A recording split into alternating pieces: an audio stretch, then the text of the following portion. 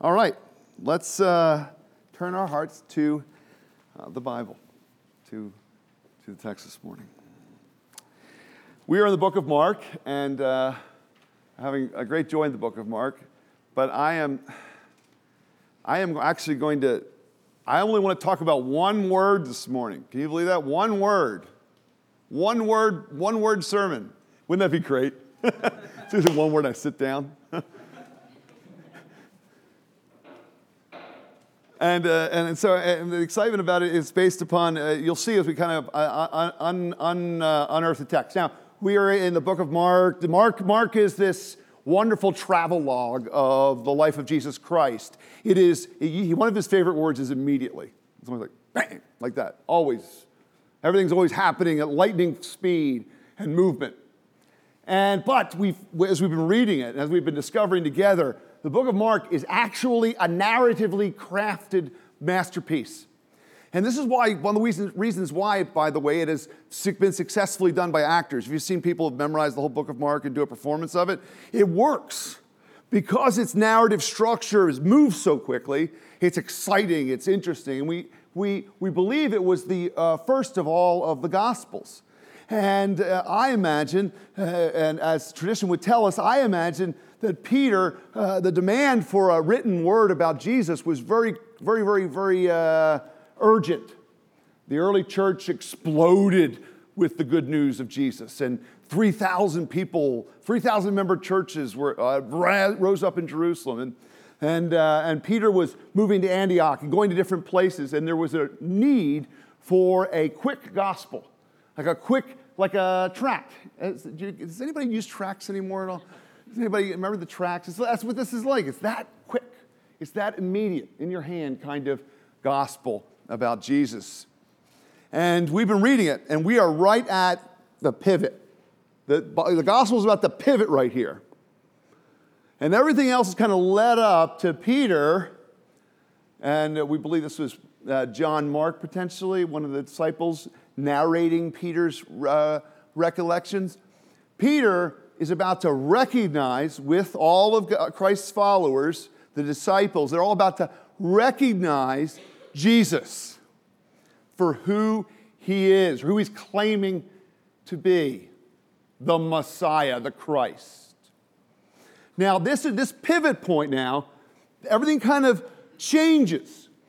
And all of a sudden, the momentum actually picks up, and Christ is headed to death, to murder, to torture, to ignominy, to suffering, to nakedness, to brutality. And the strange thing about the acceleration of the plot here, unlike even any of the fiction novels we know and the stories we're familiar with, he is completely aware of what is happening.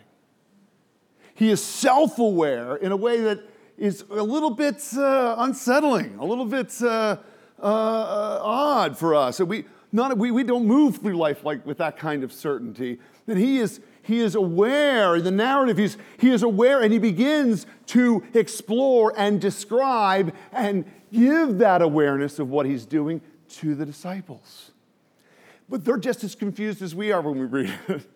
Like, we can read it and be a little bit alarmed by it, but they're like, what? No. And he starts using language that is extraordinarily peculiar. And that's what I'm going to explore today. That's a big ramp up to this text. But I want to put it in context, and then we're going to look at the word must. That's the word must, by the way. M-U-S-T. Must. And after we've kind of picked it out of the narrative, I want to explore it theologically because it's an important word. What must God do? You ever thought about that?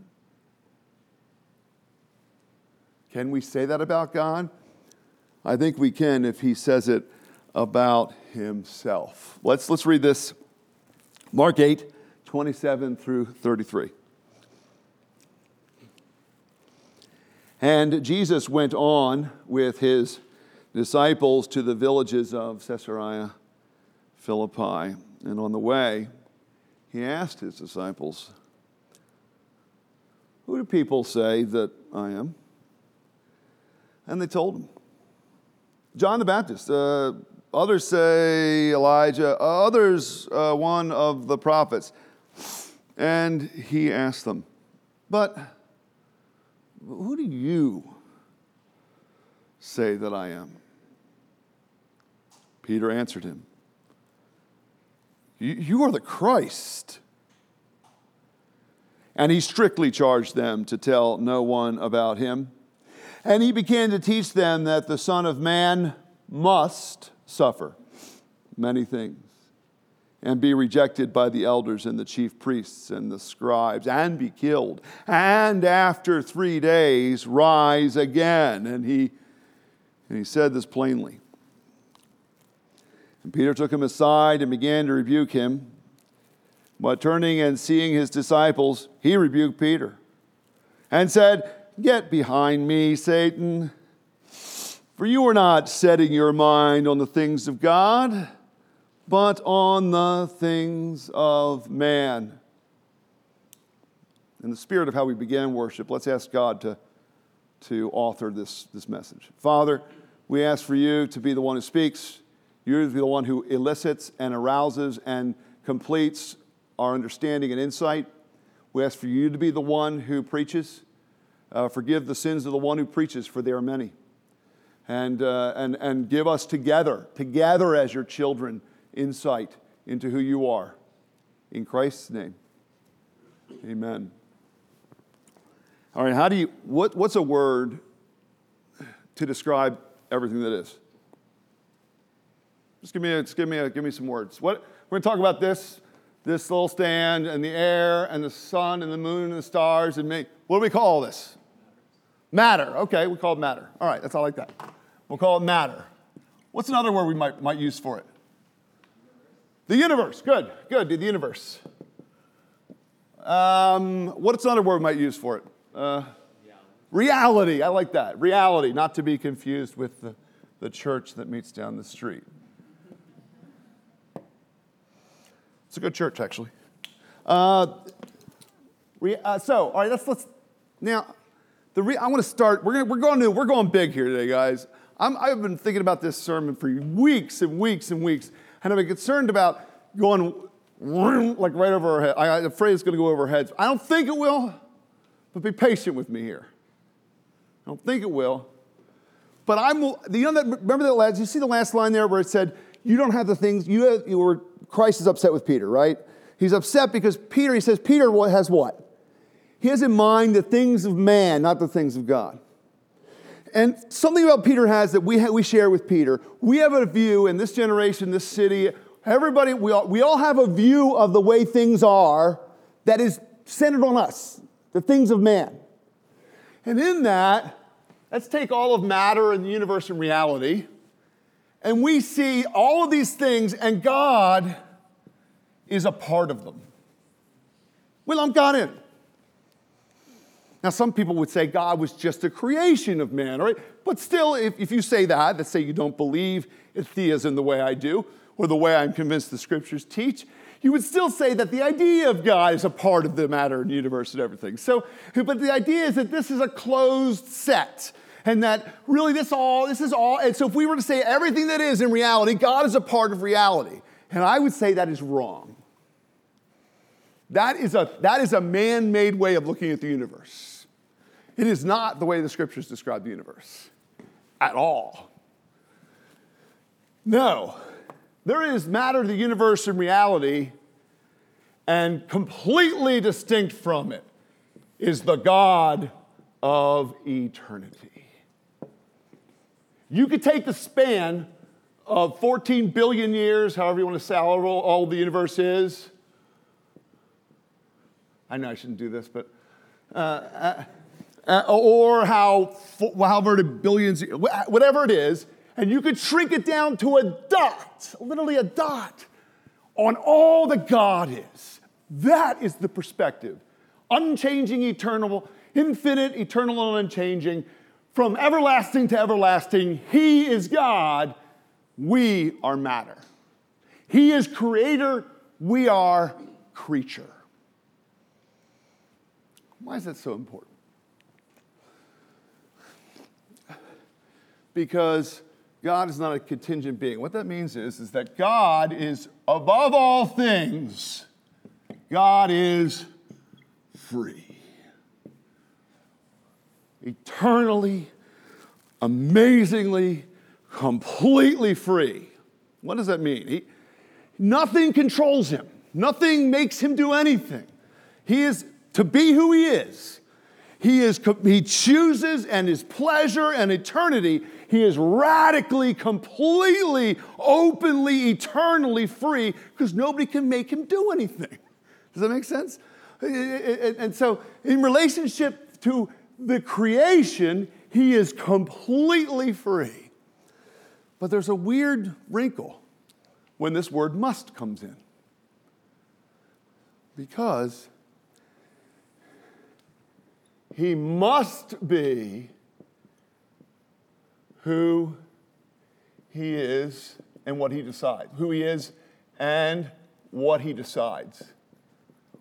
I remember standing in the library and, telling people I was a Christian, and it was maybe 10th, 9th grade, 8th grade. I remember the library. It was a really cool library at school, and the library was the place, I hid from bullies and people like that.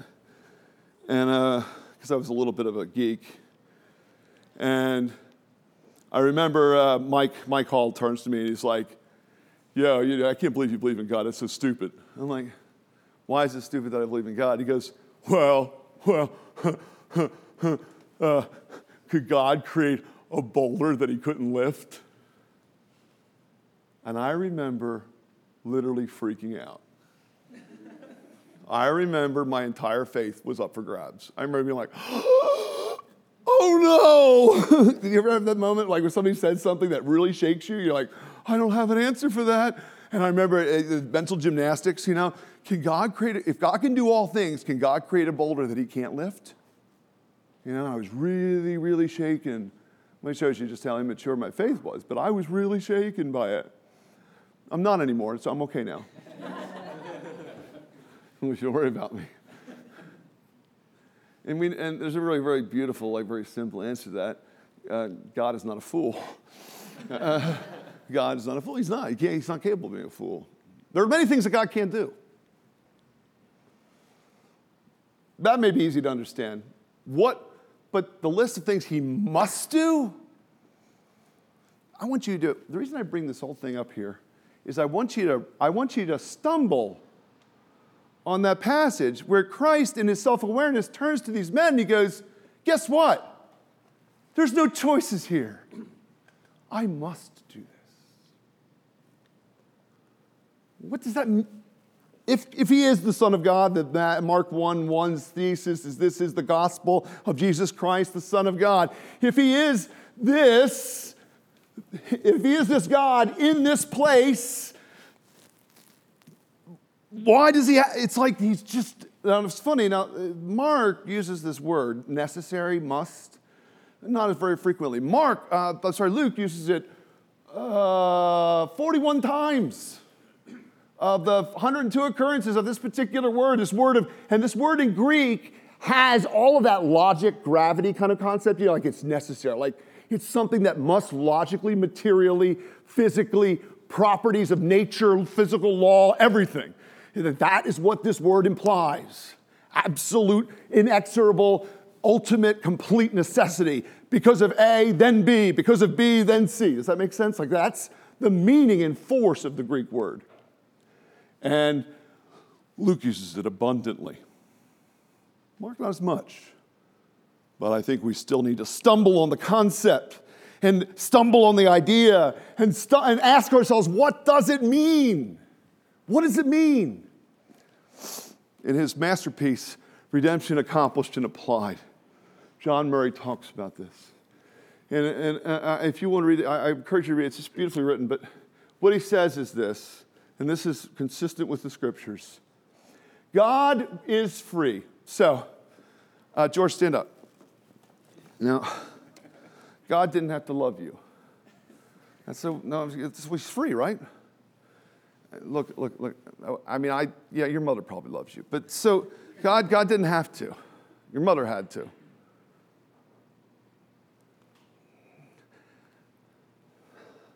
So when God said, and George hasn't known God his whole life, when God said, at some point, we don't know when, sometime in eternity, he said, I'm going to love that man.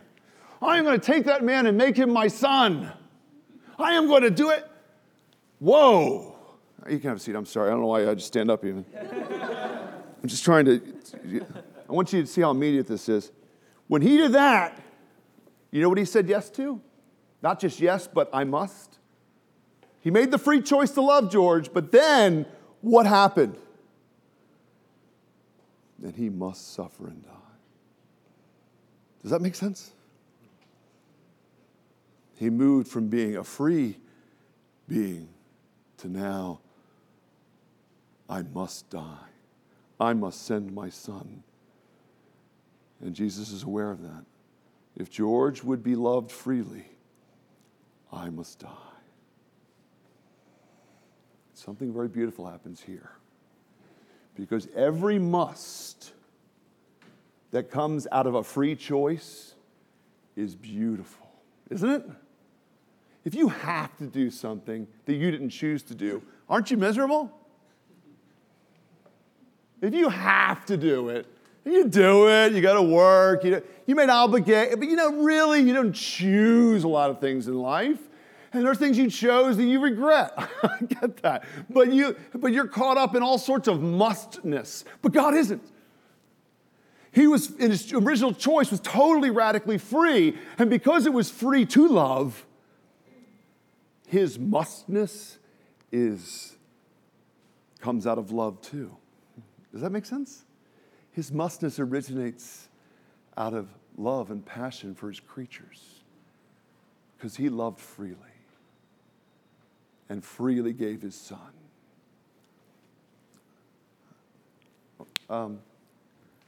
Why am I excited about this? Why am I so excited about this? Because I think this has deep purchase in your life. Yeah, I really do. Actually, as abstract as these ideas are, a lot of us have thought about some of these things. And it's amazing how much purchase this has in our life. It has implications for everything for us as a church and as people. First, and I want to kind of open those up. I want to explore them together. Glasses. All right, so exploring these together, I want you to first realize that Lady Gaga is right. Yes, Lady Gaga is right. I know. Who knew? Lady Gaga understands eternity at some level. Edge of Glory, that's not what I was thinking of. Born This Way. One of the things that this first does is gives us an insight into the way things are. And the insight is this. If you're free or you're bound, whatever you are, free or slave, it controls what you must be when you decide things. What I mean by this is this. We're not free like God's here. We're contingent. We're born with genes and decisions and choices and parents that messed us up, right? Amen? It's all their fault, isn't it? It's really their fault. Come on, let's just say it. No, kidding. We like to blame them, but we're contingent beings. We're affected by space and time. We can't help it. We're creatures. Now, but when Lady Gaga says, I'm born this way, and this, by the way, she sings it, and it's chorused by this generation, it is a true insight. We are born this way. And we are free, and that's the problem. We're free to do everything we want. That's the problem, because that's all we do. Did you just follow what I just did there? You must do everything you want. Yep. That's the problem. You want all the wrong things. We are slaves to our desires. You see, what's wonderful about this view of the universe and its biblical accuracy, the insight it gives us into who we are, is that we do all the things we want to do, and that's our problem. We are slaves to our nature. When this generation wants to make excuses because it was born this way, I'm saying amen. The problem is it isn't an excuse. It just explains accurately, intimately, and really why many men and women are at pivotal points like Jesus is and say, I must do this. You know, they're speaking truly. Because the problem with men and women's sinfulness is they only can do what they want to do. And that's the problem. They do what they want to do, and they want all the wrong things. You see? We're not free. We're not free. But it says that Christ came, it is for freedom that he came to set us free. And so what is this idea of this God entering and Christ saying, looking at a cross and saying, I must go? And how does that intersect conversion, the idea of transformation for our city and our time? I'm telling you, this is cash money. You know why? Because I cannot save San Francisco, and I can't save you. And I'm tired of trying. I can't do it. And what this means is that God has to save. He has to choose. He has to move. I just want to breathe a sigh of relief. You see, if I'm looking for God to act and grab his mustness into my life, I'm going to make this claim. We worry far too much about how to convert people. It's not our business. Now, that doesn't mean we don't have a lot to say and do and be and must be. Witnessing and love to share. But you're off the hook. Now, I want to explain something else. Some of you don't know God yet. Some of you have not yet been converted or transformed. Do you know what's beautiful about coming to God? When God shows you who he is and his freedom, you know what happens when he shows you the cross? You know what happens? I know what happens. I saw it happen to my dad. It happened to me. It's called irresistible grace. You know what happens? You'll see. I've seen it happen. People that had no interest in God at all of a sudden they get the cross, they get Jesus' love, they get the free offer of God's love in the cross, and they just kind of go, and they can't stop. And they're like, I don't want this. I'm kicking this guy. I don't want this. I don't want this. I want this. Now, if you're investigating Christianity, that will be part of your experience. You see, once you get God and his love, get Christ in the cross, get the sacrifice, the Holy Spirit begins to activate, you know what happens? You must come. Nobody's going to keep you from it. You must come to worship. Mustness begins to enter spiritually into your life with new, and it's the reverse of what I just said.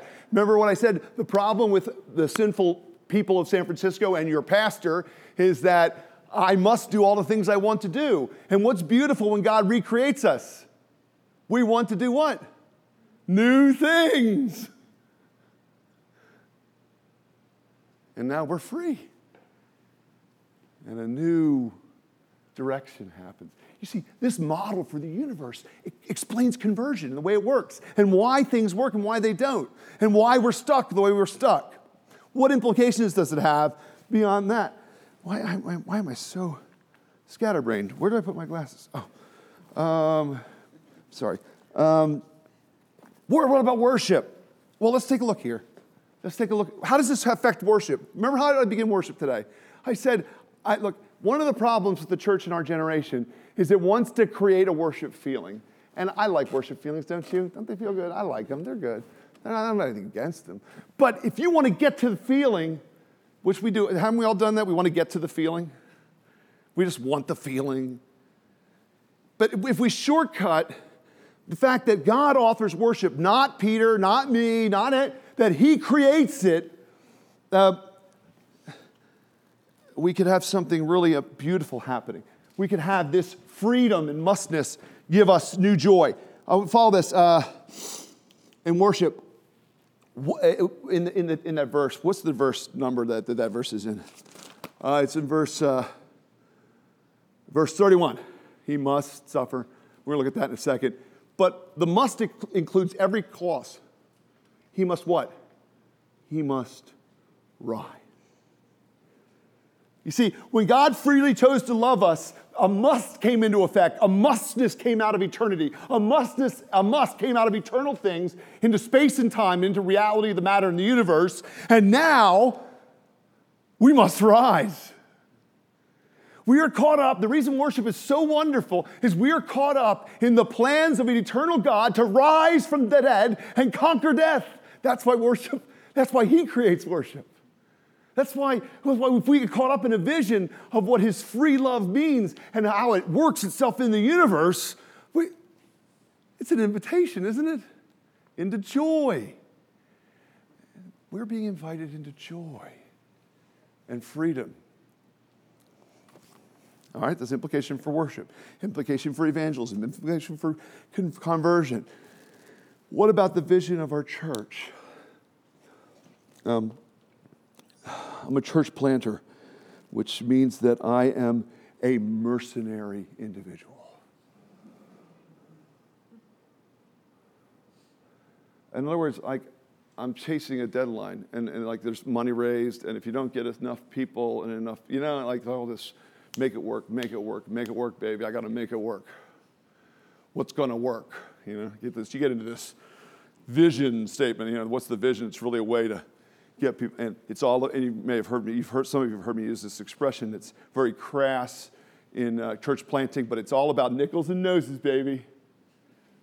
You're a student. You're not any nickels with you at all, but you're a nose.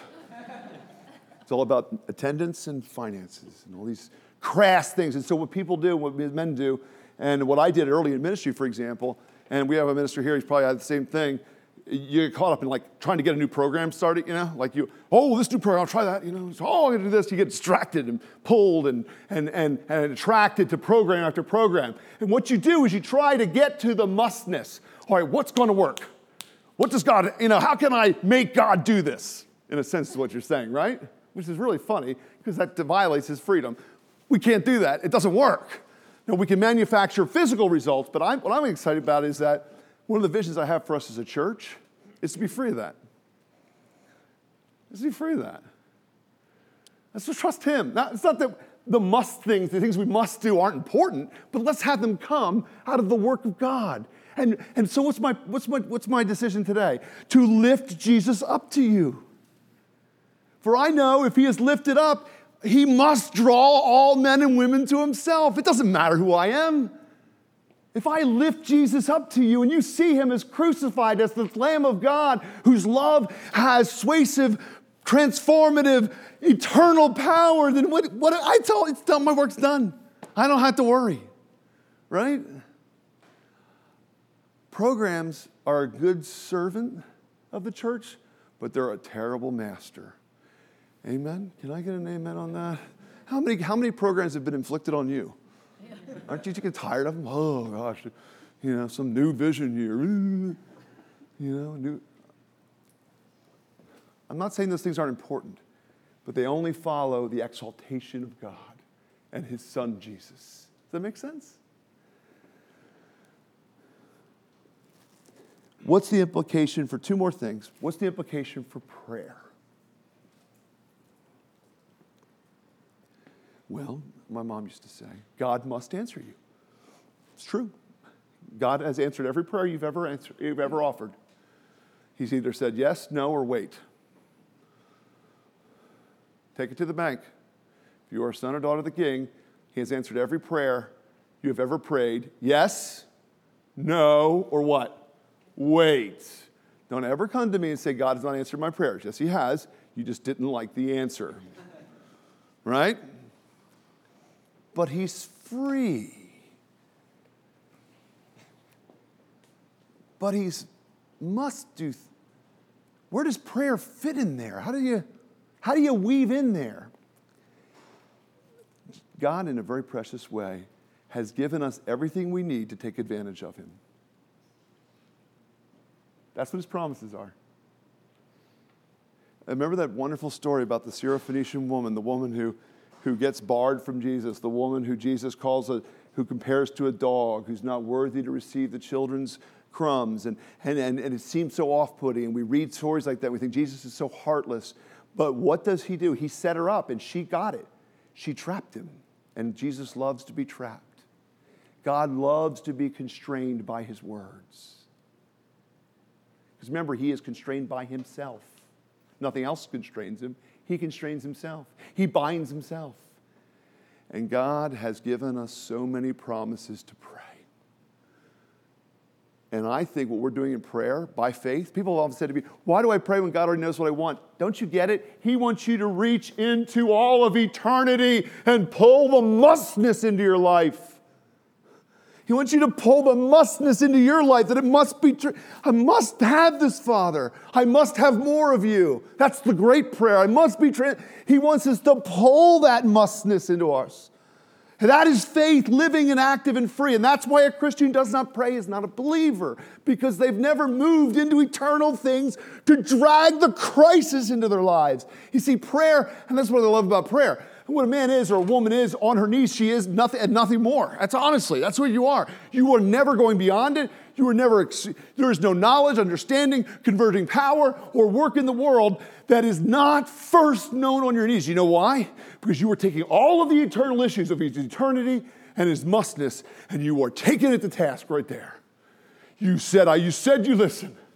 You said your son said he had to go to the cross. I want to know, I want an answer. Deliver me, rescue me, and rescue the people I love. Cashing in all over and over again. So hard that it almost sounds irreverent, right? And finally, this is the final word now that I want you to know that I'm learning most intimately as we close this out, because this goes to the table now. And that is that he must suffer and die. See, there's an implication, finally, there's an implication for worship, conversion, evangelism, vision, and prayer. This also talks about suffering. Suffering is a must, in a sense. It's one of the ways God's eternal plans are truly at work in the lives of his daughters and sons. Is suffering. Now, what are we tempted to do when things are wrong in our marriage, or we're lonely, when we haven't gotten the things we wanted, we're in physical pain, emotional anguish, fear, doubt, and uncertainty? We want to judge God. Don't we? That's what this generation does all the time. I want to judge God. I'm going to put him up on trial. He's got to answer for me for why bad things happen to me. I demand an answer. Has anybody else had that demandingness in their heart before? I have. I want an answer. Why me? Why me? Why now? Why this?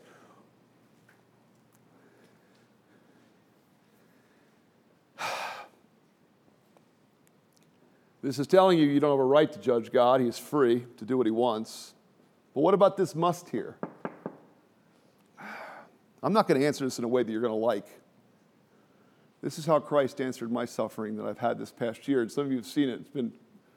It came to a head this week in a very powerful, powerful way. This idea of being crushed, it's so real. All right, what's going on here? What's God's answer? I will suffer too.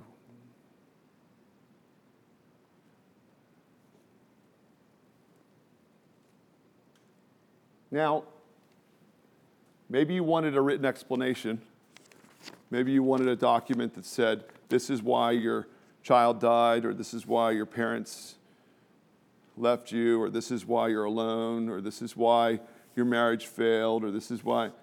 And honestly, you know what? If God wrote me an explanation, do you know what we would probably do with it? What good is an explanation? God gives us himself. He gives us his son. And he identifies with the trial, the suffering, the loneliness, the disappointment, the fear, and the doubt of our lives. And he enters into it in order to do what?